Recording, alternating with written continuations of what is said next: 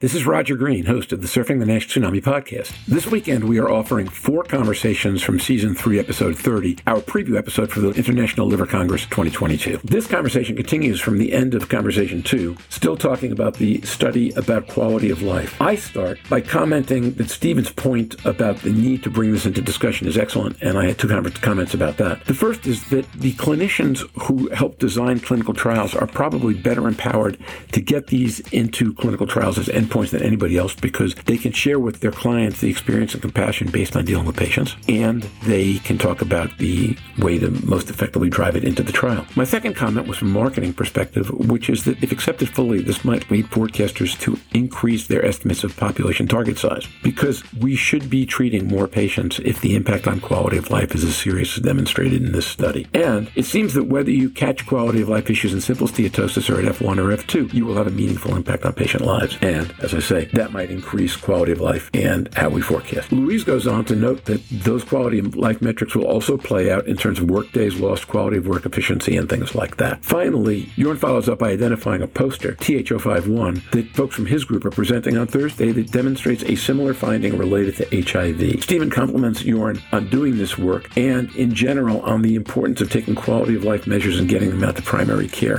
which is where they've got to be delivered. I close by commenting that this seems like a great area for digital health therapeutics. And I go back to Stephen's comment about liver trials and said this might be reflective of a deeper truth. We talked the week before about liver volume and that liver volume might be related to quality of life because it might drive levels of pain. We should think of all that holistically in the context of trials going forward. These conversations go into depth on some of the most intriguing issues today around patient screening, classification, and treatment. Some have conclusions that will change stakeholders' perspectives about NAFLD and NASH. So sit back, listen, enjoy, learn, and when you're done, join the dialogue on our LinkedIn discussion group.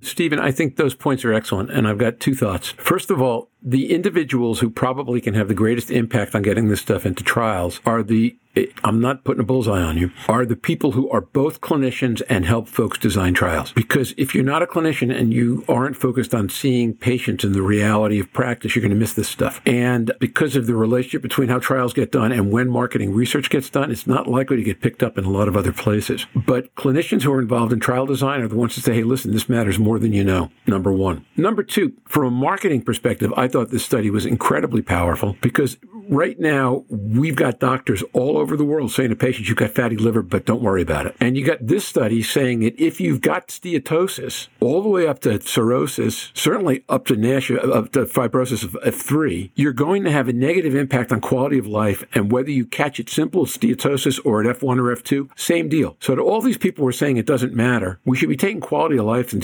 depression screens on these folks and seeing if in fact it does matter, right? Because if it's affecting your quality of life in any way and we can treat it, we should be treating it. And we don't even think about that right now. So I think those are 2 separate issues, but the marketing side might be one of the motivators that the folks who are helping the clinicians design trials use to understand that as you talk about quality of life, you're actually expanding the target population immensely. Louise Campbell. Yes, but if you take it one step further, 1 in 4 of the global population have fatty liver. Most of them don't have NASH. Those are people who work for a living. And if we're saying that the quality of life is poorer in those patients, not only does it affect the NASH studies, it affects the working population. We've already seen the EASL Lancet report in December say that liver disease and poor liver health basically was the second leading cause of working lives lost. But we've got presenteeism, we've got poor concentration, we've got all of the common things that happen with fat in the liver. So it is a massive problem. It's not just for the clinical trials. And if you've got liver fat in a fatty liver population, you also have liver fat in most of the other clinical trials for any other disease, particularly cardiovascular. We're just not measuring them. We're just not doing anything other than a blood test to rule out liver damage. So if you extrapolate it even further, the quality of life studies in most of the other studies for diabetes and cardiovascular are adversely affected by the liver fat in that population. That all makes sense to me. My comment was from the perspective of what could I prove as a marketer or as a marketing researcher or as a forecaster. And these are things I can prove. Significant portion of the population, quarter, three-eighths,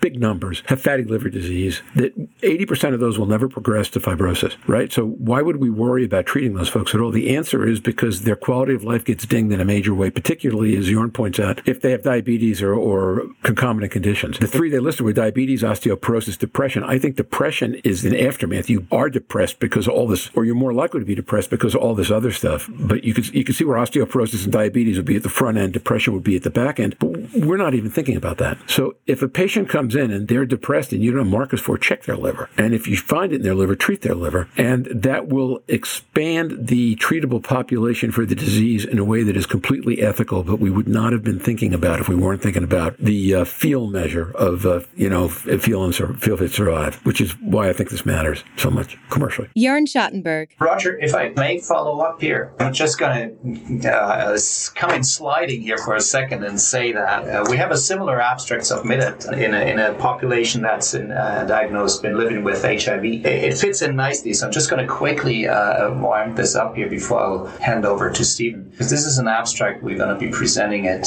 on Thursday. It's abstract number 051, and first presenter is going to be Maurice Michel, a fellow of mine. And we have a fairly big patient group diagnosed with HIV. We used CAP and VCTE to define hepatic steatosis in that group, and we used the cutoff of 275 decibel per meter. The prevalence of hepatic steatosis was actually 25% in that group, and we used the same tools as in the abstract previously here, the EQ5D5L, and actually it comes out similarly. It's not depending on the advanced fibrosis, or at least we didn't look at it from that way here. It's the presence of hepatic steatosis that impairs the quality of life, and importantly the dimensions, mobility and pain and discomfort were significantly lower in the population of patients living with HIV and exhibiting hepatic steatosis compared to those patients living with HIV and not being positive for hepatic steatosis. This is a population we're normally looking at. They have a lot of problems, social, educational, financial, and even in that population, if you're exhibiting hepatic steatosis, mobility and pain and discomfort are significantly worse compared to a non-hepatic steatosis person living with HIV. Stephen Harrison. Yeah, just to compliment Jorn on the work that he's done. I mean, I think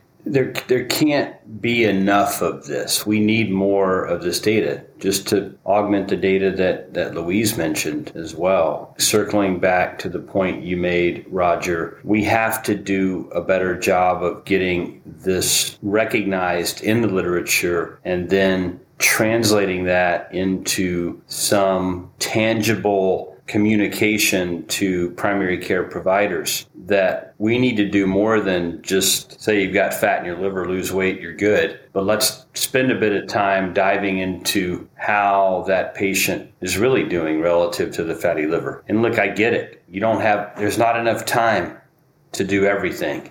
But at some point, at some visit, there should be a discussion about quality of life. I'll be the first to admit I don't do it in my clinic. I don't have enough time to do it. But the more and more I hear about this, the more I read about it, I'm convicted we need to spend a little bit of time on this. And where work like Jorn, your fellow, where they can guide us is tell us what the most important things are that we need to be asking relative to quality of life. Stephen, I think that's a great point, and it raises two thoughts in my mind. One, this seems tailor-made for digital therapeutics, right? This is the kind of thing, it's easy to scale and get people to answer. You can turn it into, you can use gaming and projectives and all kinds of techniques that work out well in digital therapeutics and nudges as a way to get accurate answers from people. And because it isn't, Stephen, it isn't just tell us about the questions we should be asking. It's you have the sensitivity to ask those questions in a way that your patient knows you mean it, and the answer they give you is reflective of a deeper truth. But most of the doctors I see, if they ask the question, it's because they know they're supposed to ask the question, and it feels like pretty pro forma. Lay doctors, not the academics, number one. Second thing is this. I don't remember if we were talking about this last week or 2 weeks ago, but one of the things you were going to talk about, I think today, was maybe liver volume. And liver volume feels to me like one of those subjects, right? Liver volume leads to an increase in pain. Increase in pain relates to quality of life. So liver volume might have an import that goes beyond the effect it has on fibrosis per se.